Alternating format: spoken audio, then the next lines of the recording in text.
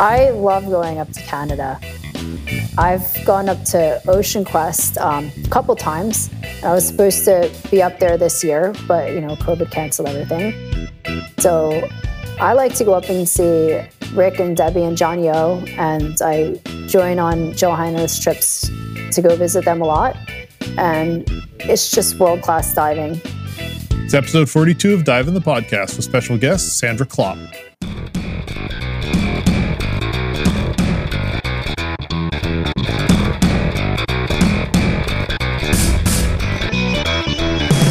Welcome to Dive in the Podcast, your favorite podcast about all types of diving, scuba tech, freediving, and more. We cover it all. Every week on Monday, we post new episodes filled with diving news, interesting dive topics, ocean advocacy, and much more. To learn more about our show, find your favorite guest, or just read the host's bio, be sure to check out the website, diveinpod.com. Hi, everybody. I'm Justin. I'm April. I'm Amit. I'm Nick, and we're the hosts of Dive in the Podcast. Guess what we launched the other day we didn't tell anybody about, though? What did we launch? We launched a Patreon page. I think that is news because I didn't even know it until You didn't even know about it, yeah. So what is a Patreon page then? Yeah, so Patreon is a way for people to support the creators that they like, and we've joined the ranks of creators on Patreon.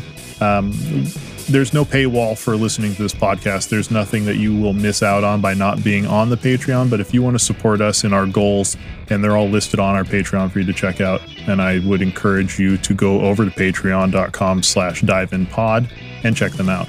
It's like buying us a coffee, right? Basically. Yeah, it's like buying us a coffee. Or adding to our pension. We're adding to our pension. The pension. It's all about the pension. Justin's kids have got to go to university somehow. They've got to go to university somehow. And I'm pretty sure this Patreon will cover their university bills. I'm certain. Highly unlikely, but all right. Yeah, we have monthly expenses on this podcast that we pay for now. If people would like to help us cover those expenses in producing a quality weekly podcast, we definitely would appreciate it. If not, listen and have a great time. We're just going to keep doing this anyway. We're keep doing it anyway. You can't stop us. Till we go broke. Yeah. Our significant others can't stop us. You can't stop us. And nobody can stop us. It's on. It's on. We've got guests lined up for months at this point, and you guys don't even know what you have in store for yourselves yet. Actually, we do. I think we're booked almost through to the end of March with guests right now. Very nice. All that being said, don't even support the Patreon. Thank you, April.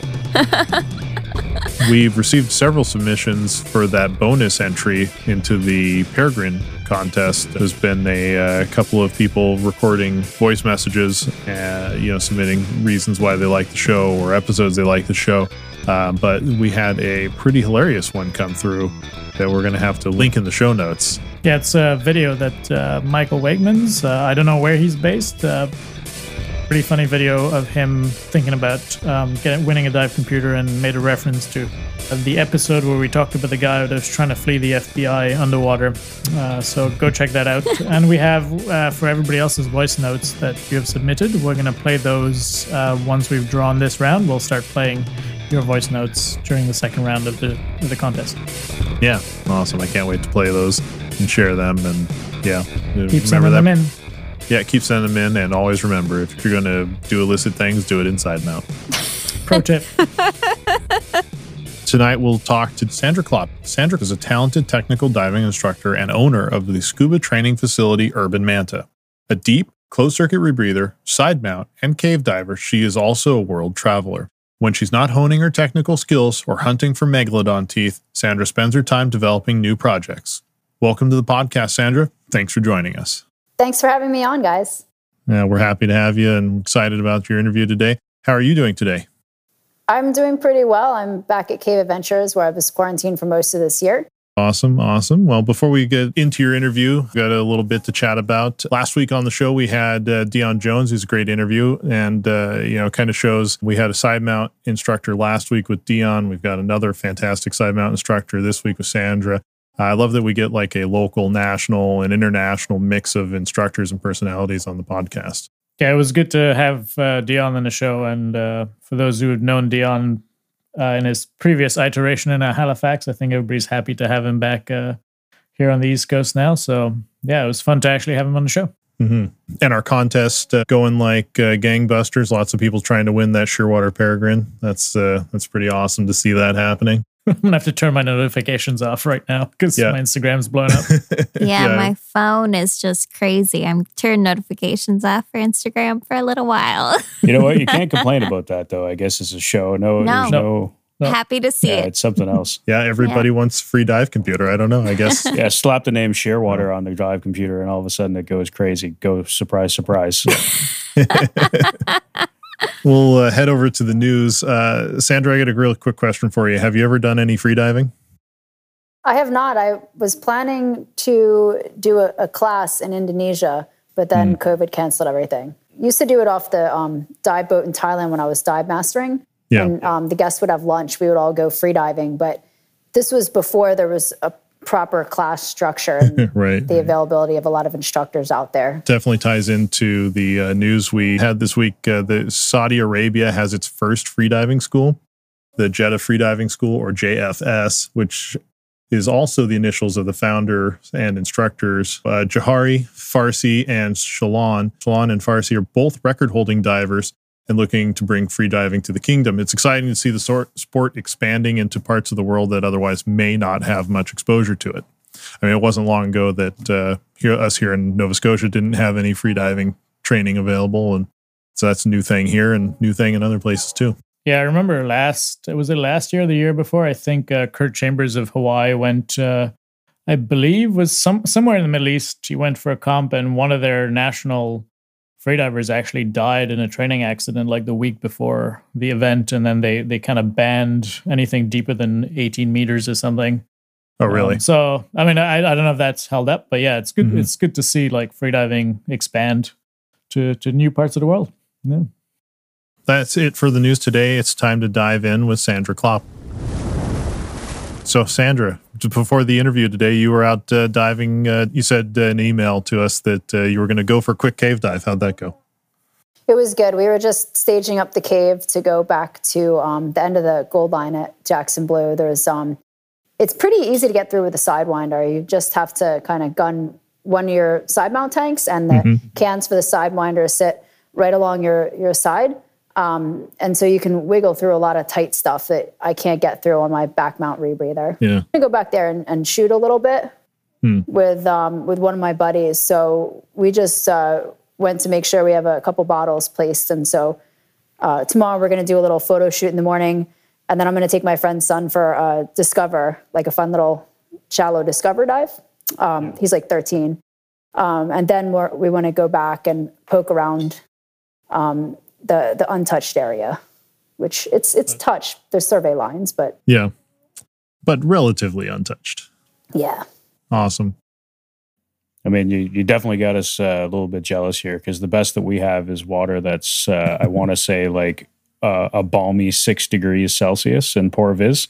So when you're talking about like staging bottles and heading back into a cave for photo shoots, I'm just like, wow, why am I diving here when I could go down there? That sounds incredible. Yeah, I'm from New York, so I get it. It gets very cold, and I teach ice diving, and that's even colder. So you said earlier, that you were from New York. Can you tell us a little bit about yourself? Sure. I grew up in New Jersey, and then I went to college expecting to get kind of a suit and tie job, and I found it really wasn't for me, and I had traveled around the globe after college, procrastinating going to law school, and ended up dive mastering, found out I loved that. So when I came home, and I did get a finance job, but I was also working on my instructor license in New York, mostly because I had seen that the instructors who paid better attention to their students in Thailand were those trained in cold water with limited visibility. So I thought, well, if I go back home to New York, it's cold water and crappy viz, so it'll force me to pay better attention to my students and keep everybody very, very close and have a high level of team awareness. So I learned how to teach at first in New York, but a lot of what I do with teaching now comes from a handful of cave instructors. Sandra, did you have much contact with the ocean in your childhood, or where did that passion come from? I did. I grew up on sailboats. My father loves sailing, and he would be out on the bay every weekend that he could. So a lot of times we were out there with him. And I think that's why I can do long decompression hangs, and I don't really get bored. I just go into a meditative state, because when I was, 5, 6 years old, out on a sailboat every day, and we didn't have iPads, so I would get bored. And I think I just learned how to be out on the ocean all day. So as an adult, I don't have any problems. I can be out on boats for days at a time, and it doesn't seem to bother me. And just being underwater doing long deco hangs don't seem to bother me either. So I think I learned that as a child, being out on the water all day. That'll definitely help you out when you decide to take up, or when COVID allows you to take up freediving. Yeah, I was actually just thinking, there's just talking to different people over the last year, definitely like from free divers to cave divers or technical divers, there seems to be a parallel with people finding sort of like a zone or like a mental space in either discipline. Where did you learn to dive, and what was your first dive like?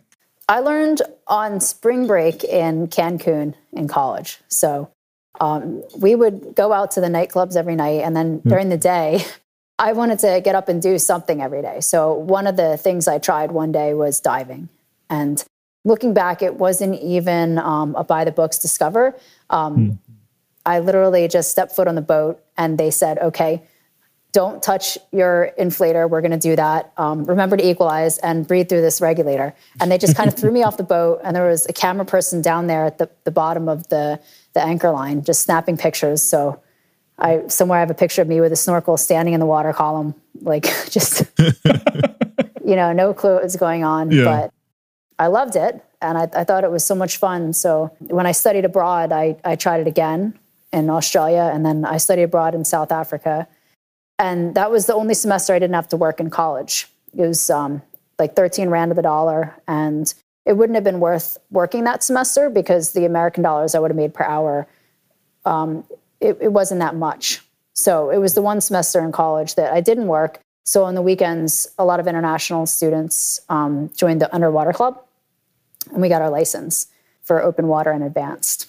You mentioning in that kind of an answer there, a lot of traveling. So are there any favorite places of yours that stand out from all that travel? I love Asia. Asia has always been a big favorite of mine. It's just the people are so kind. I feel very safe over there. It's matriarchal societies. So as a single female traveling, I never felt threatened. Asia is a big favorite of mine. But cave diving in Mexico is beautiful. And there's so many cenotes to explore. There's a lot of untouched territory there. So I love going to Mexico pre-COVID.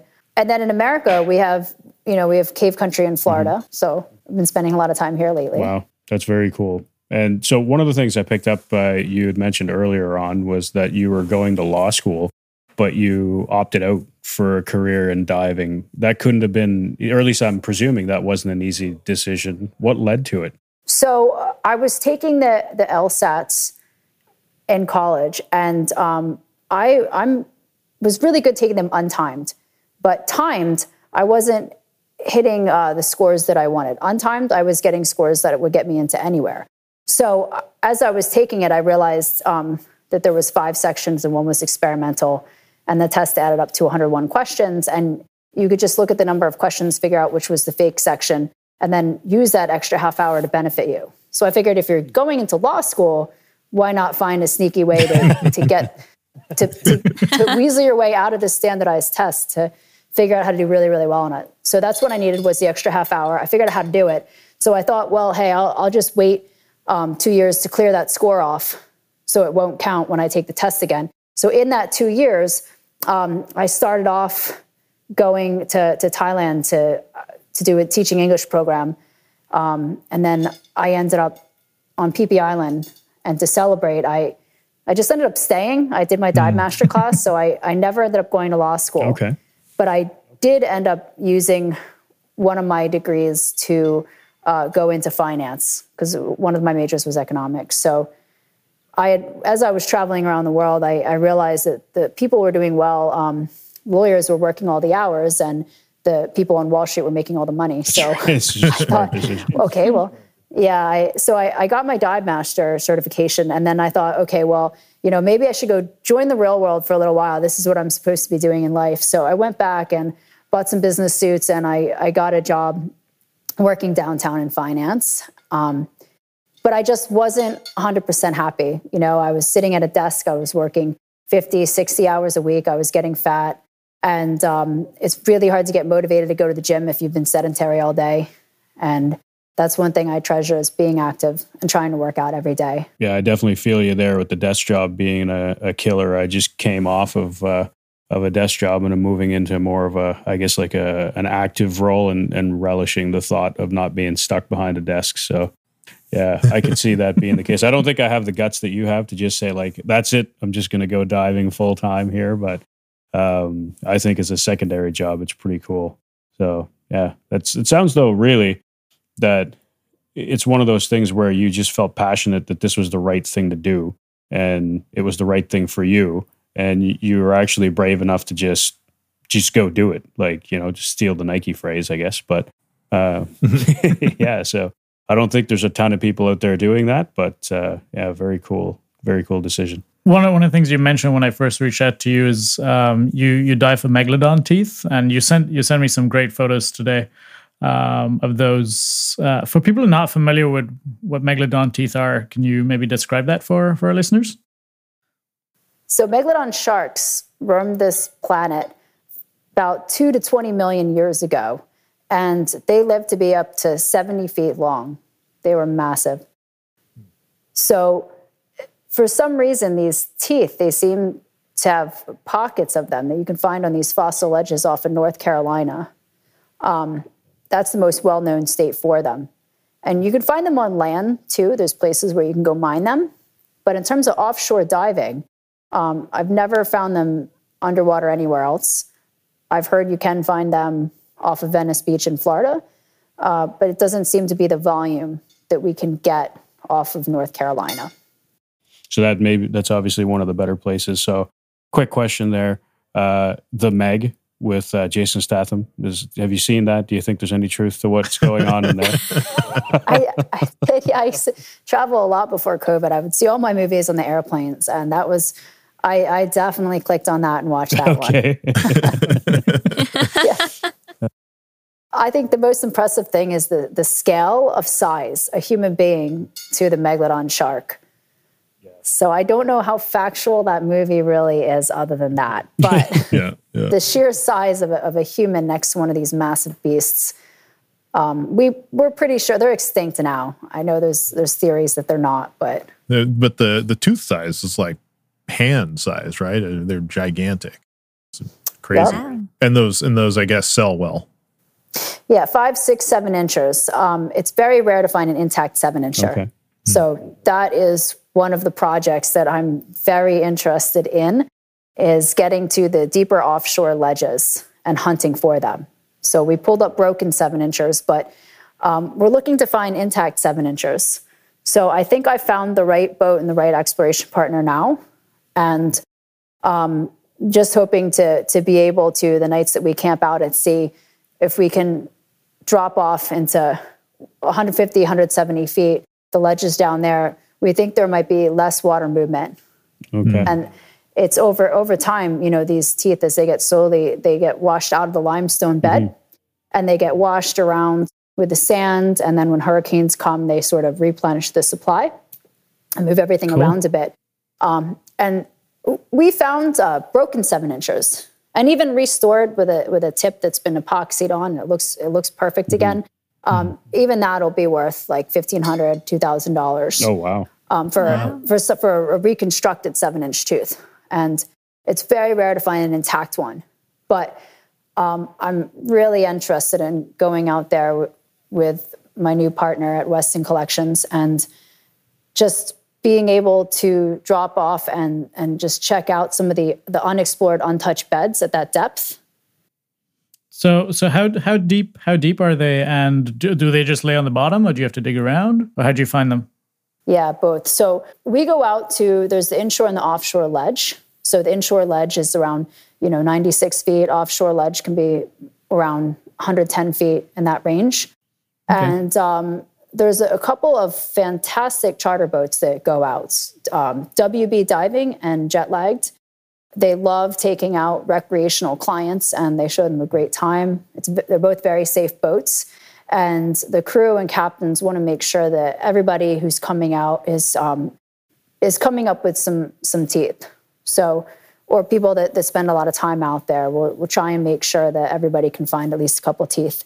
To find them, some of the sites you can just swim along and just pick them up off the top. Wow. So the guys at WB have a site, they call it toppers.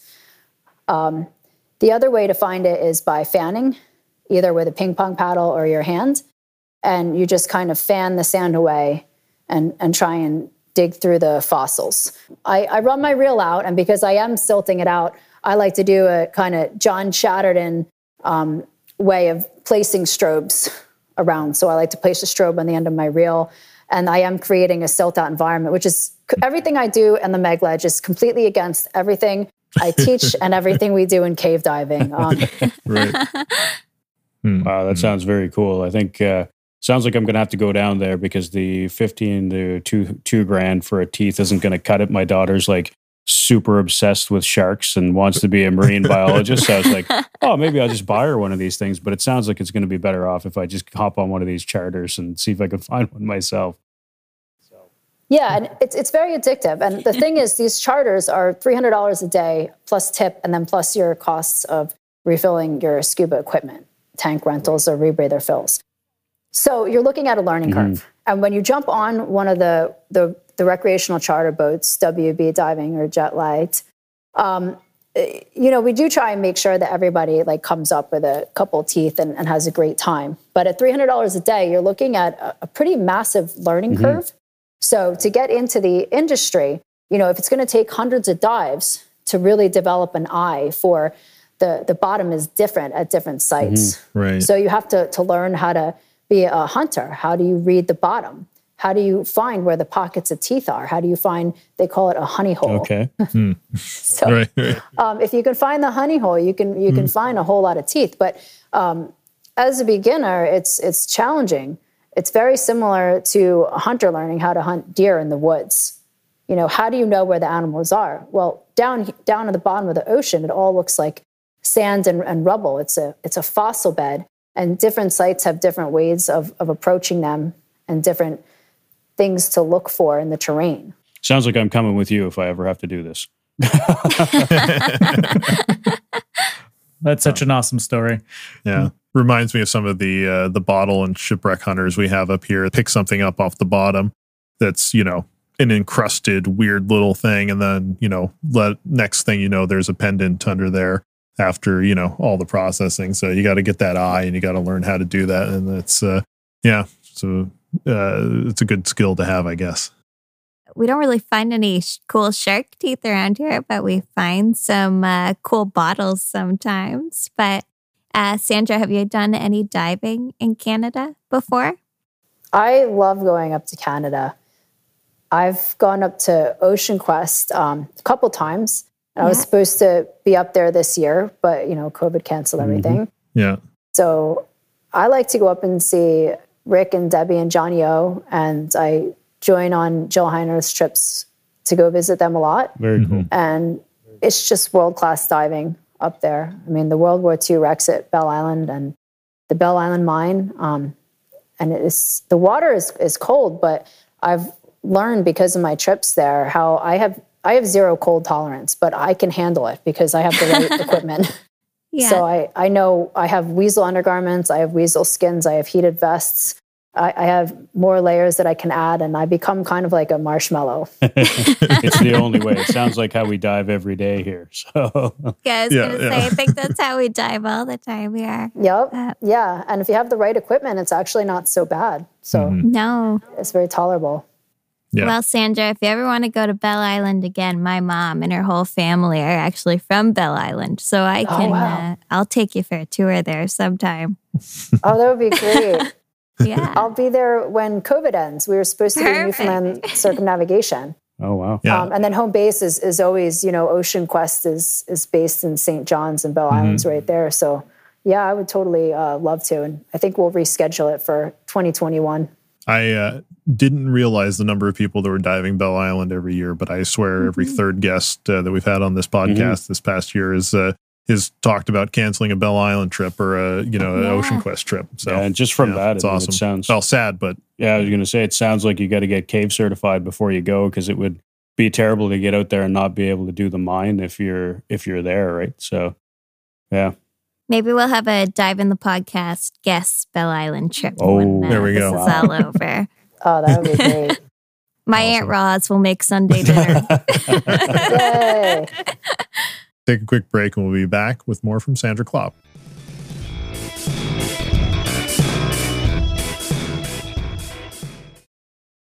Hi everyone, I just wanted to take a second to thank our sponsor, Torpedo Rays Scuba. Torpedo Rays is a local dive shop in Nova Scotia. If you're not in Nova Scotia, that's okay. They've got a wonderful website, torpedorays.com, TORPEDORAYS.com. All of the scuba gear you could ever need is there. If you can't find it, give Jason a call, 902-481-0444, and he'll be happy to help you out. And these challenging times, it's always great to shop local. Don't go to a huge big box.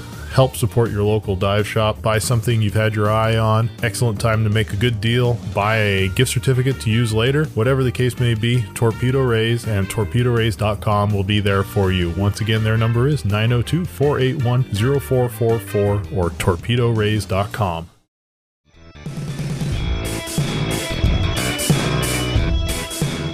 Speaking of diving in extreme environments, you've dived the famed André Doria wreck. You've been to 321 feet, 97 meters on CCR Trimix, and nearly as deep in cave systems, which are pretty impressive feats. What draws you to do those kind of dives?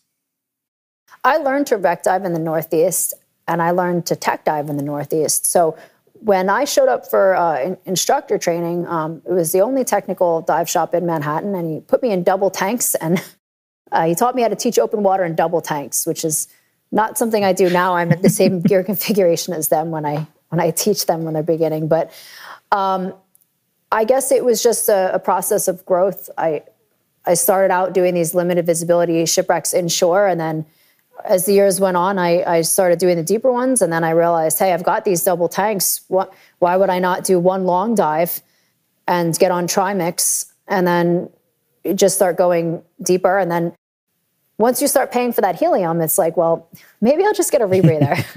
So I got the rebreather. And then when I started to dive the André Doria, it was just simply because I was ready. It hadn't been necessarily the one and only goal, but it just turned out that over time I ended up having the right equipment to do it. So I started going out, and I was supposed to crew this year, but got canceled. And I was supposed to be a fun diver on John Chatterton's trip, which is always awesome. Yeah, that's incredible. Like, I don't think there's any diver that hasn't heard of that wreck. So like the ability to say that you're going to do it multiple times and crew for it and all the rest of it, that's just incredible. We just want to keep people safe. And we have certain things that we do in limited visibility that the people don't do other places. So one of them is everybody places a strobe in the team. And if you do get separated, if your strobe is down, you're down. That's what that means to us. And it also is nice to be able to see the anchor line. So we always want to run a reel. And what I learned from John Chatterton is bring 2 reels, because the day your reel does jam and everything, on the Meg Ledge, the way we treat our stuff, we do end up cutting it a lot, and leaving the line or rolling the line back up on the rail and fixing it later. But when you're out on the Doria, you want to have at that depth and limited visibility 2 reels on you, and then the John Chatterton philosophy is he places a lot of strobes. And when you're in water that is that dark and disorientating, it is nice. It's a really nice technique to be able to do that. Yeah, it sounds like it's almost like building a runway, right? Like, for night landings when airplanes are coming in, but you've got this strobe-built runway landing system for you to get back to your anchor line and get her there safe. It's a pretty neat idea. It is. So I like to do both because for me, when you get down there and the water is in the low 40s and it's very dark water, even with a rich helium mix, it can be a little bit narcotic down there. You know, it's something about the cold water, the black water. And then if you are out on the sand looking for China, since the ship is on its side and kind of opened up, it's just a mix of a bunch of different shells and bits. And it's very hard to tell directionality out there. So it's just super important to run a reel and bring strobes. And you don't want to pop a bag. It's not pompano. If you do drift deco out there, if you do have to pop a bag, that's when you really want to tie it off to the wreck, because the currents can pick up and they can get ripping. And we're 100 miles offshore, and you'd be a needle in a haystack if it was the wrong combination of ripping currents and fog and other people doing deco hangs. If we can't come untied to get somebody and you just drift for an hour out of view. I also have a Nautilus radio that I bring with me just in case.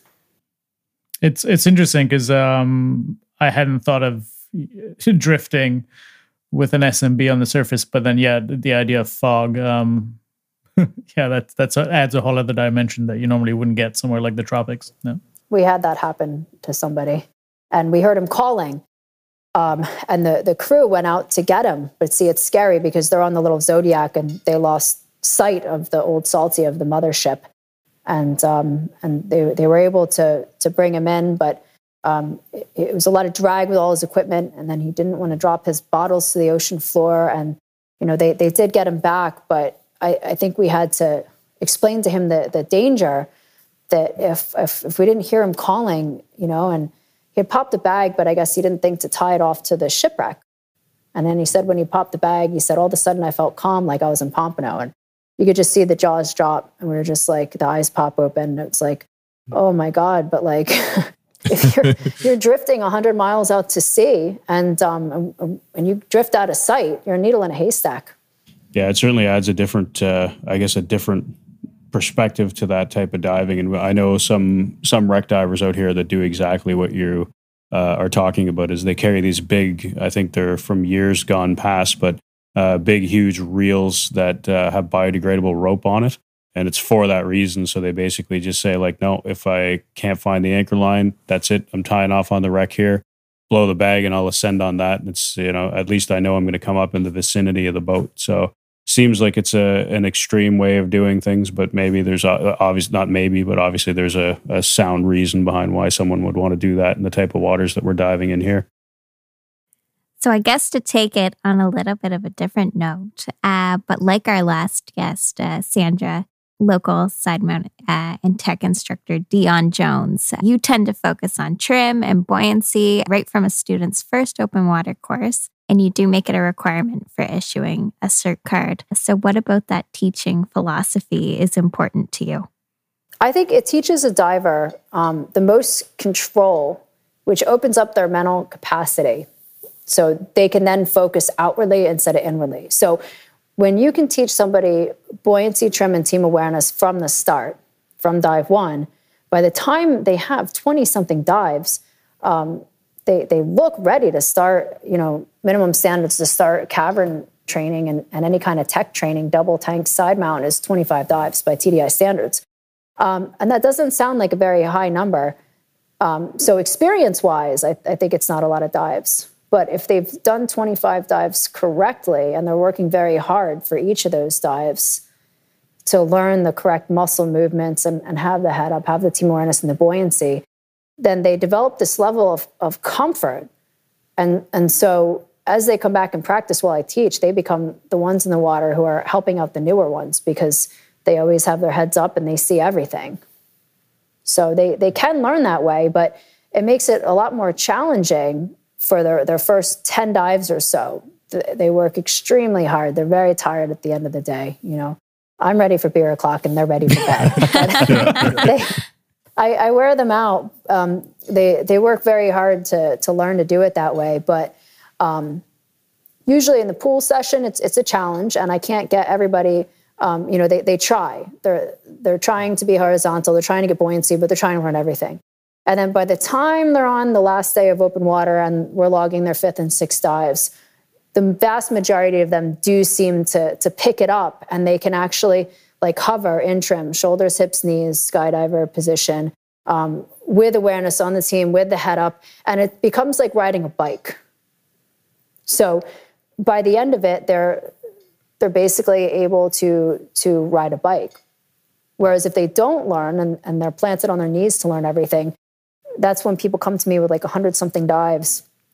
And then I can't pass them for an intro to tech class over a weekend because I can't get them off their knees or to, stop swimming with their hands and to be still enough to even watch me demonstrate a valve drill. If they can't even hover and watch me, then no valve drills. I have a quick question. Do you find that you get better like retention in a diver with that approach versus sort of like what somebody might call like a traditional approach to teaching scuba?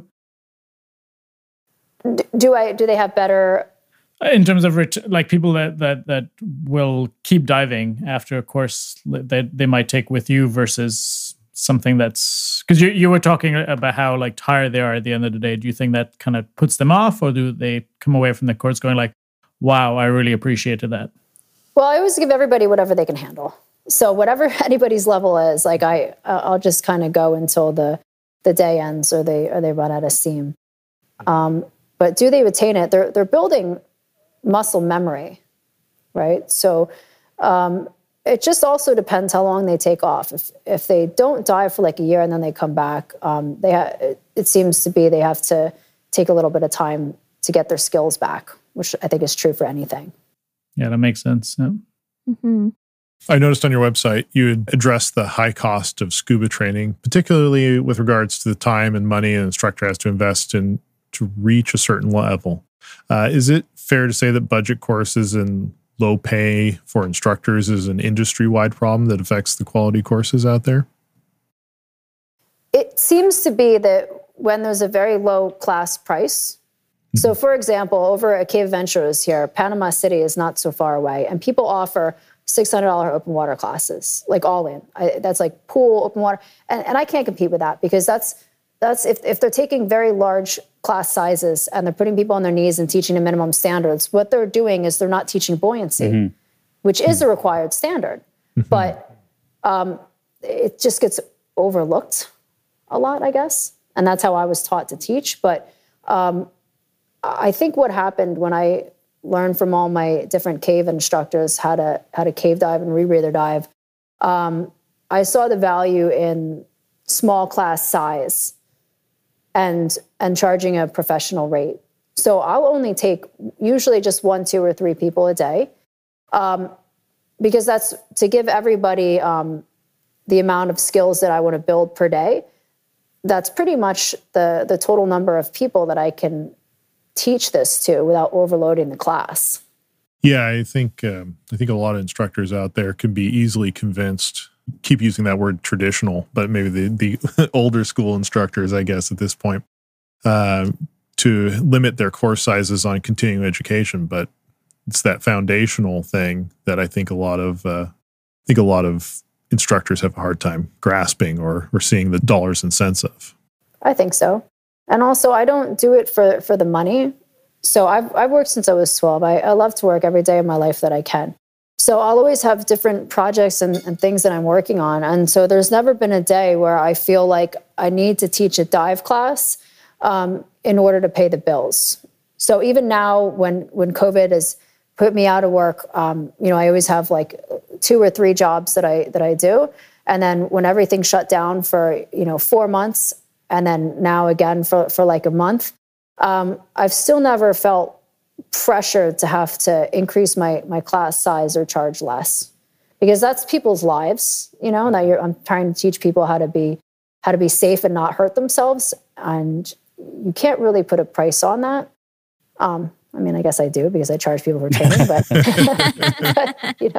No, I think it's a really important point though. And we've heard it from a number of very high level instructors like yourself who've been on the show who point out very specifically that really, it's not basket weaving that we're teaching people here. Like you're trying to get them out into environments that are very hostile. And there is no real point where you'll get a break or you'll have like a gimme on a dive that's say a tech dive or, a cave dive or something. So it really speaks to the idea that you have to train people to the level that they need to be, and you can't compromise on that, because somebody's not going to come home as a result of it. And I don't think any instructor that we've interviewed on the show would ever want that as part of their, I really skimped out on that one guy because I was tired, and now we have this bad thing that's happened. So it's a pretty cool philosophy.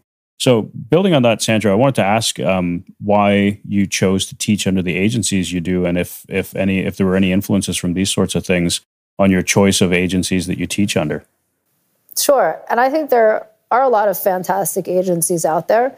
I think there might be a couple that overlook standards like buoyancy as being required in training classes.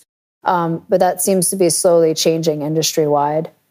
And right now, I've been working with SCI TDI. When I started up, to have a storefront in Manhattan is very expensive. So I just kind of looked at it like, okay, well, I want to start up as an instructor out on my own without a brick and mortar store. And when I start making that extra, $6,000 a month to throw down on a shop, which is, $70-something thousand a year, then I'll put up brick and mortar. But the internet sort of killed retail. So unless you are an internet retailer, it's hard to compete with that. So that changed the industry. And as somebody who, I'm such a diver myself, so half the diving I do is for me getting out and doing exploration and cave exploration, shipwrecks, megalodon teeth.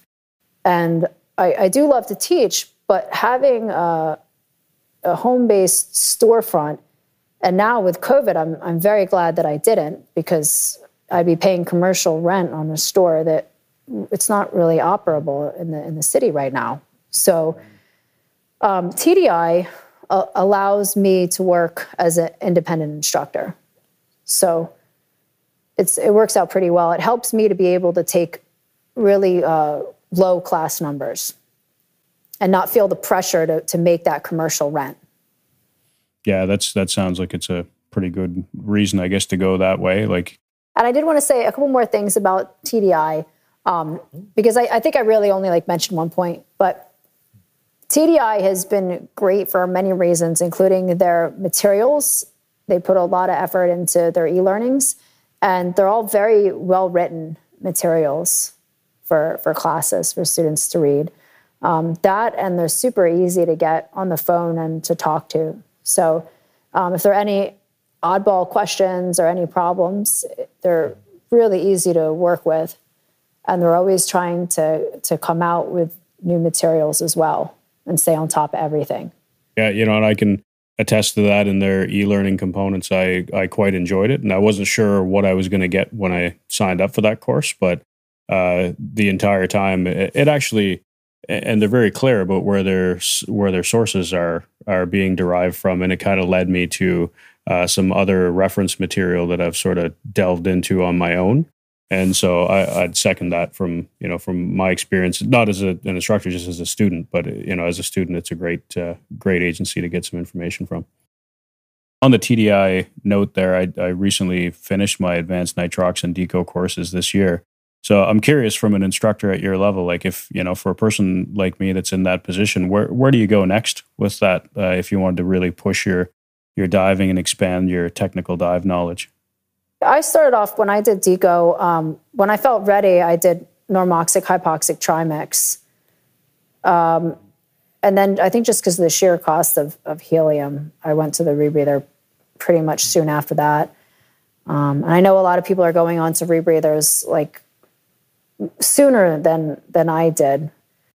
Yeah, that was actually going to be one of my questions, was so the cost of it being so prohibitive, that I've actually been toying with that idea of do you move to a rebreather? But really, part of me is saying regardless of if you move to a rebreather, you'd still want the knowledge base of the trimix training to get you to that point. So would you say that's right or wrong? Or I don't think there is a right or wrong now. I used to think that the route that I had gone, the old school open circuit route, I thought that was the best route at the time. But now that I've been learning how to teach rebreathers, I'm starting to see a different side of it. And that side is really the physical and mental control, I think. If somebody can be in control of their dive and their machine, which is their buoyancy, their dive planning, their maturity level, it's all about being safe on a rebreather. Mm-hmm. It sounds pretty cool. A big part of that is just really getting control of the buoyancy and trim, because if your brain is very, very focused on buoyancy and you're super inwardly focused, then it's really hard to outwardly focus on a machine that you're flying and your environment and your teammate. So I think the core skill of buoyancy and trim, that is true across all levels, whether you're open circuit or rebreather. If you have that solid foundation, so if you pick the right rebreather instructor, if you're not sure, the right rebreather instructor will tell you if they feel like you're safe enough to get a C card or not. Right. Yeah, no, it's interesting that you say that about, well, not interesting, actually. It's I'm happy to hear that you're saying that about the buoyancy components as well. It seems to be a theme that we're running on today, but I'd had plans ruined to go see Brian Kaycock in Abaco to do some cave training with him there and get certified. And I remember in that discussion with him, obviously as a guy looking to go down and not ruin your reputation on day one with a guy like Brian, I said, so what do you figure I should work on before I get there? And he just sent back the one, just buoyancy. He's like, just sort out your buoyancy before you come here. Otherwise, he's like, I don't want to teach you how to dive when you get here. I'd like to teach you how to deal with caves and caverns and what have you. So, yeah, very cool. You've collected a number of rebreathers over the years, and you're also a KISS rebreather ambassador. What drew you to rebreather diving, and what did you like about it? Well, so that's interesting because when I did my normoxic hypoxic, I finished the class, and at the same time, the guy that had the tech shop in Manhattan, who's no longer around, he moved to France, he got his license pulled and could not issue me the open circuit normoxic hypoxic cards.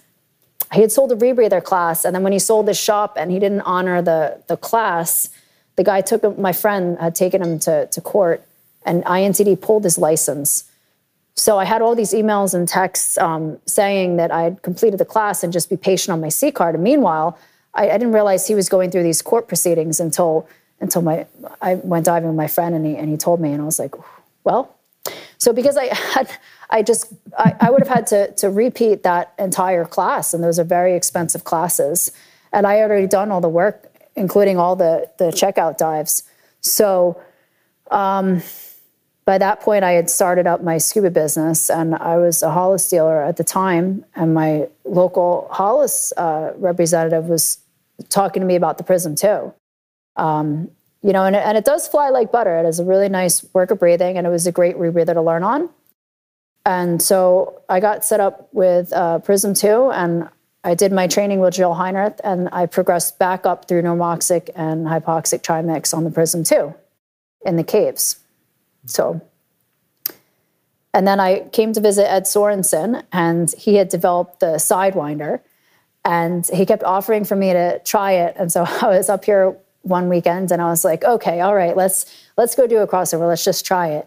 And he was like, don't you want one? Don't you want to get one? So it's like putting me in a shoe. So I can't say no. I have trouble. Yeah. So I was like, yes.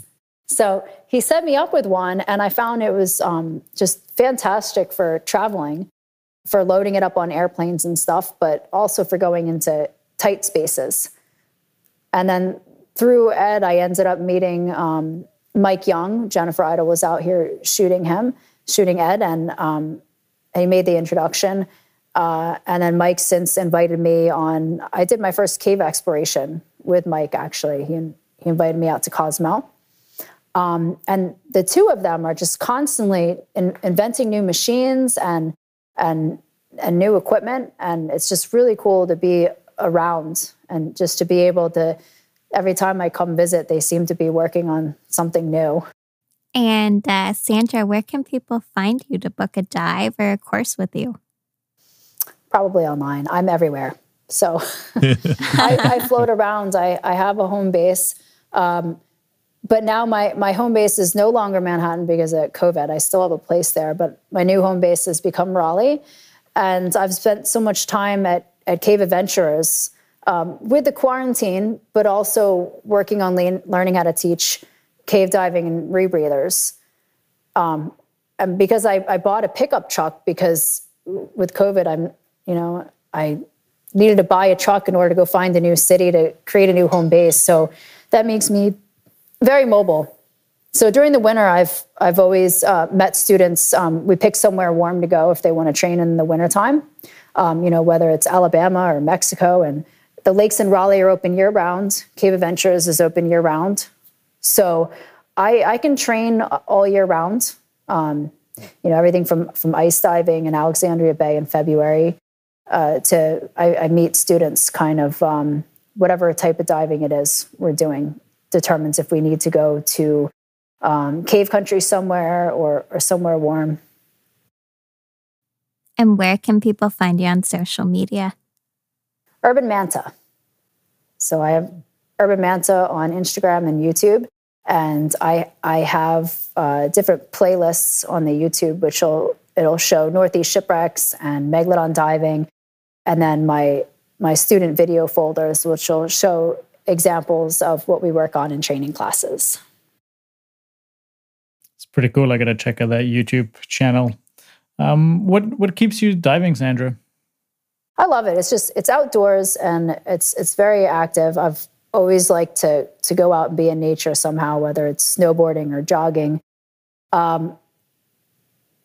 It's just there never seems to be a bad day diving, and unless it is a bad day diving. But usually, for the most part, the people seem to be pretty positive and outdoorsy people that just want to get off the couch and go out and do something. And I love looking at critters, So I'm a photographer, and I'll never be bored diving. There always seems to be something to see, whether you're hunting for something or you're doing photography or you're exploring. No, that's definitely, that passion. And lots of people we've spoken to on this podcast to share that, and always a good day diving for sure. That's really great. We'll stay with us, Sandra. We have a couple things to chat about here, and then we'll wrap things up for tonight. But first, we've got our Gearing Up segment for tonight. Spoke a while back about cold water regulators, and it's getting into winter, and cold water diving is here, especially here in the Maritimes where we're diving, and the water is 6 degrees Celsius, and it's going to head its way down to -2 degrees. And why do our regulators freeze? Regulators freeze up because of moist air. It's just really simple. It's something called the adiabatic effect. As pressure drops in the first stage and the second stage, it causes freezing. Ice crystals form. They pile up on the seat of your first stage, the high pressure seat of your first stage regulator, and then they don't close, and then you have a free flow. So the temperature drops more in the first stage. So this is generally a first stage problem because it goes down, from 3,000 or 3,500 or whatever pressure your tanks are down to all the way to about 150 PSI. That's a huge drop. So that's why these, especially these cold water regulators, their first stages are giant blocks of brass. You pick up that new Apex cold water regulator, and the thing weighs like 15 pounds. It seems like it's because it's basically sitting there trying to keep the inside of that regulator as warm as the water is, and not freeze up and become a chunk of ice. And in fact, even that reg has little radiator fins on it, like on your heater or something like that, or your radiator in your car to exchange that temperature more easily. We spoke about environmental seals earlier as well, and I'm just assuming if you want a cold water regulator, you're buying a regulator that's environmentally sealed. So we won't dive too much into that.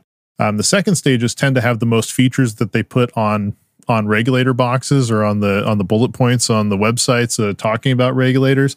Some have anti-icing coatings. Some have heat retention fins like the Sherwood Blizzard. They actually use your exhaled breath to warm the inside of the regulator, the second stage regulator, up to keep ice from forming there. There's a really neat video of the Mares Navy 2 regulator with a giant block of ice around it from the work of breathing testing they did for Navy certification, for U.S. Navy certification. That's really, really neat. And all these things are just to fight physics. So really, when it comes down to it, if you have a well-built regulator, you should be able to have your pick from winter cold water regulators, unless maybe you're in the most extreme conditions doing extremely heavy amounts of work. So what can you do? Well, you can keep your regulators warm and dry before leaving the house. Don't stick them in the back of your truck. This includes your tank. Don't stick them in the trunk. You should literally have them in the cab and keep them warm. And they should be set up. Some people go so far as to set them up at home, take them to the site, and literally strap them on, walk into the water. Don't breathe from your second stage until you're in the water and your face is in the water and that regulator is fully submerged, because you don't want any moist, non-salt water to be in that second stage. The water is warmer than the air as well, so you don't want to set yourself up by having those tanks and the regs be colder than they have to be getting into the water. Also, keep your workload low in the water. Doing this with slow, consistent breathing and not being out of breath underwater doesn't give that regulator a time to warm up between breaths. So take those tips, make sure you have a good regulator. But if you don't follow those tips, if you don't keep your regs dry, keep them warm, don't pre-breathe them. If you don't do that stuff, you will get free flows, you will get freeze ups, and don't blame that second stage. Blame what the first stage is doing. That's all I've got. That was good, Justin. It's really good. Good and informative. I know it edges on pro tip territory, which is your line. That's okay. I liked it. It's very. My buddy had a free flowing reg today, so no, brutal. There you go. I'll pass it along to him. Yeah, well, I mean, it was a cold day today. It was minus 7, minus 8 out, and 6 in the water. I mean, that's definitely cold water diving. Wow, it was cold. No. If it's any consolation, I got to the lake today because I just couldn't resist getting back in for a quick second dip when I had a few spare minutes, and it was cold enough that my suit was actually freezing while it was on me. I got out of the water. It was actually iced up by the time I was taking it off. And I had people looking at me like who are just on their Sunday or, well, I guess it's Wednesday walk. Like, what is this clown doing? Right, walking out of the lake and freezing and turning into an icicle on shore. So yeah, I finally set up the portable ice diving tent because I went free diving today. So I was in a wetsuit, but the ice diving tent is a dream to change in. Yeah. Oh man, you're a brave guy. You're a brave guy. Oh man. I read about you guys, but I didn't realize you were freediving in a wetsuit right now. Oh yeah, he's a little insane, that guy with the freediving thing. Wow. I got to tell you. I went on my birthday January this year, and it was minus 22 out, and the water was 0. But I was in the water for about 35 minutes. Yeah. The freediving club has a kind of splinter group of water divers here too, or cold water swimmers as well here too. So they go out for very short but very cold swims all year round without suits. Yeah, it's crazy. Get that brown fat up. Brown fat cells. Exactly, right? So, Amit, what have you got for us this week on your side mount segment? Yeah, so in between the last one and this one, I think probably I've fielded the most questions surrounding regulator selection for side mount, and so. I just wanted to throw out a couple of really quick tips if people are considering switching over to side mount and or they're looking to buy new regulators with potentially the interest of starting or continuing their diving in back mount, but eventually moving towards side mount. And so one of the things that I would say that you should consider overall is whatever regulator you're set that you start with, try to look for a DIN setup. And the other I won't say most, but the other important pieces that should be on that regulator setup on the first stage should be a rotating turret of some kind and a direct exit to route your low pressure inflators. So it's very simple. There are a number of different ones out there. Apex has them, Scuba Pro has them, Halcyon carries some great gear, Atomics has some awesome scuba regulator sets. So there are many options out there, but the key is to consider what it is that you're going to use it for and why you're going to use that. As well, consider the environment that you're going to be diving in. Environmentally sealed regulators are obviously something that's going to help you out if you're in cold water and or areas where there's a high amount of clay and or sediment that's going to be stirred up while you're diving. So just some of those things to think about as you go through and consider. There is something that I'd put out there as well. Not every turret is created the same. There are turrets that have full 360-degree rotation capacity.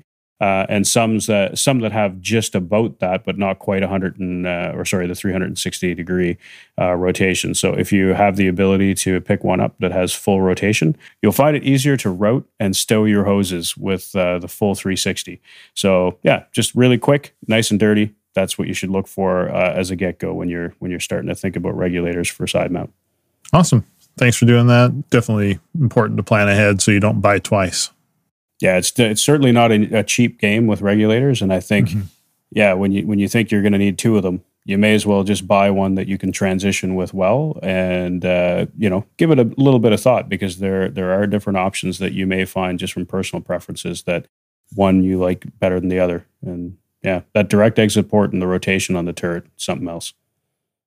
Awesome. Well, I think that does it for today's episode. I really want to thank you, Sandra, for joining us today. It's been really great and really informative, and the stories you've shared with us have really been fun. And Thank you for having me on. That's awesome. Thank you. Also like to thank my co-hosts. Nick, thanks for setting this all up today. Do I say it's been a pleasure like I do every week? It's been a pleasure. It's been a lot of fun. Sandra, thank you for coming on. It's been a wonderful interview, and it's some amazing stories, and I really appreciate you taking the time just before the end of the year. And Happy New Year, even though this episode will come out sometime in January. Thank you for having me on, guys. And if anybody wants to get into cave diving or rebreather diving, been spending a lot of time at Cave Adventures working on instructor licenses. And there's a lot more openings than usual due to COVID. So it's easier to plan dates now than it ever has been. So as the vaccine's coming out and restrictions are starting to lift, it's a good time to start getting out there and doing different kinds of diving again, finally. Definitely, yeah. We have a hard time traveling here in Canada because we have some heavy restrictions, but definitely have your contact information in the show notes and all that. And our listeners looking to cave dive, especially if you're already in the U.S., just a short trip to Florida. Yeah, I've been waiting. Tobermory and Ocean Quest, both of those. I'm looking forward to getting back, and hopefully 2021. Awesome. Fingers crossed right now, yeah. We would love to see some restrictions lift here. Yeah.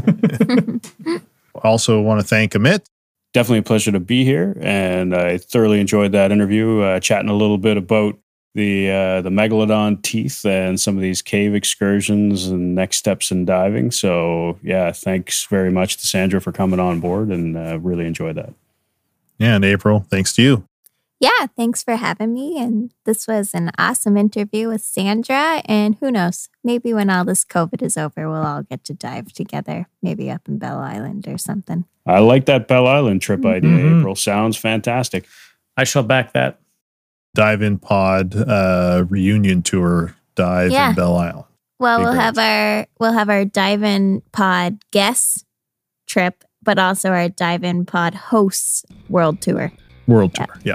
Right. Starting with Bell and Island. That's also what the Patreon can go towards. So please, well, if the Patreon really blows up,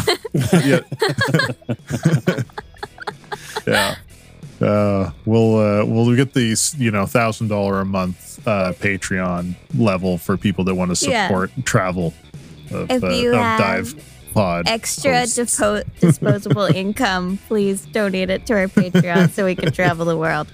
Actually, one thing I would like to say though, it's whether people are supporting us on Patreon or not, I think everybody here has really appreciated all the support, all the listeners that we've had, and all the guests that we've had, and it's be sure to check out the contest because we're closing in on a year.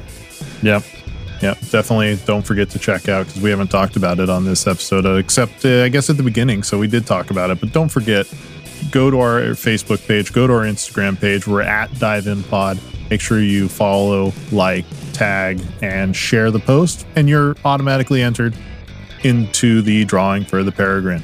And we'll do that 6 times. You can get entered once each time, and then you're entered 6 times for the Peregrine. If you want to get 6 more entries, send us 6 separate voice or video recordings of things you like about the podcast. It's all explained on our website, diveinpod.com/contest. You know what really hurts about this is the fact that these are awesome prizes and none of us can have None any. of us are getting them. No. No. Nope. There's so much host envy.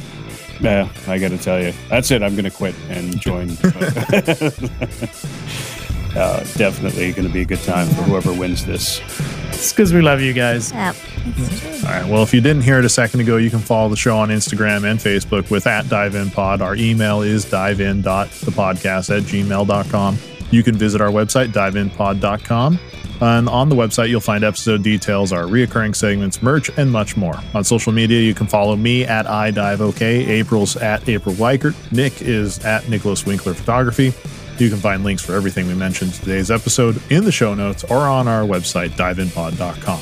And we just wanted to say as well that we couldn't do this contest at all without the support of our friends at Shearwater. So big shout out to Shearwater, who was very kind in supporting Dive In the podcast as we approach that 1 year marker. And I mean, aside from the fact that they just make incredible equipment, some of the kit that they sent us here that they're in these prize packs are fantastic. So yeah, just another great shout out to Shearwater for being able to support us and helping us through in this times with the podcast. And next week we'll speak to Janelle Williams. She's a researcher in Jamaica doing some really neat stuff there. We'll bring that to you right here on the next episode of Dive in the Podcast. This episode of Dive in the Podcast was brought to you by our sponsor, Torpedo Ray Scuba. Head over to your favorite podcast app to subscribe, rate, and leave a review. It's very much appreciated. Thanks for listening.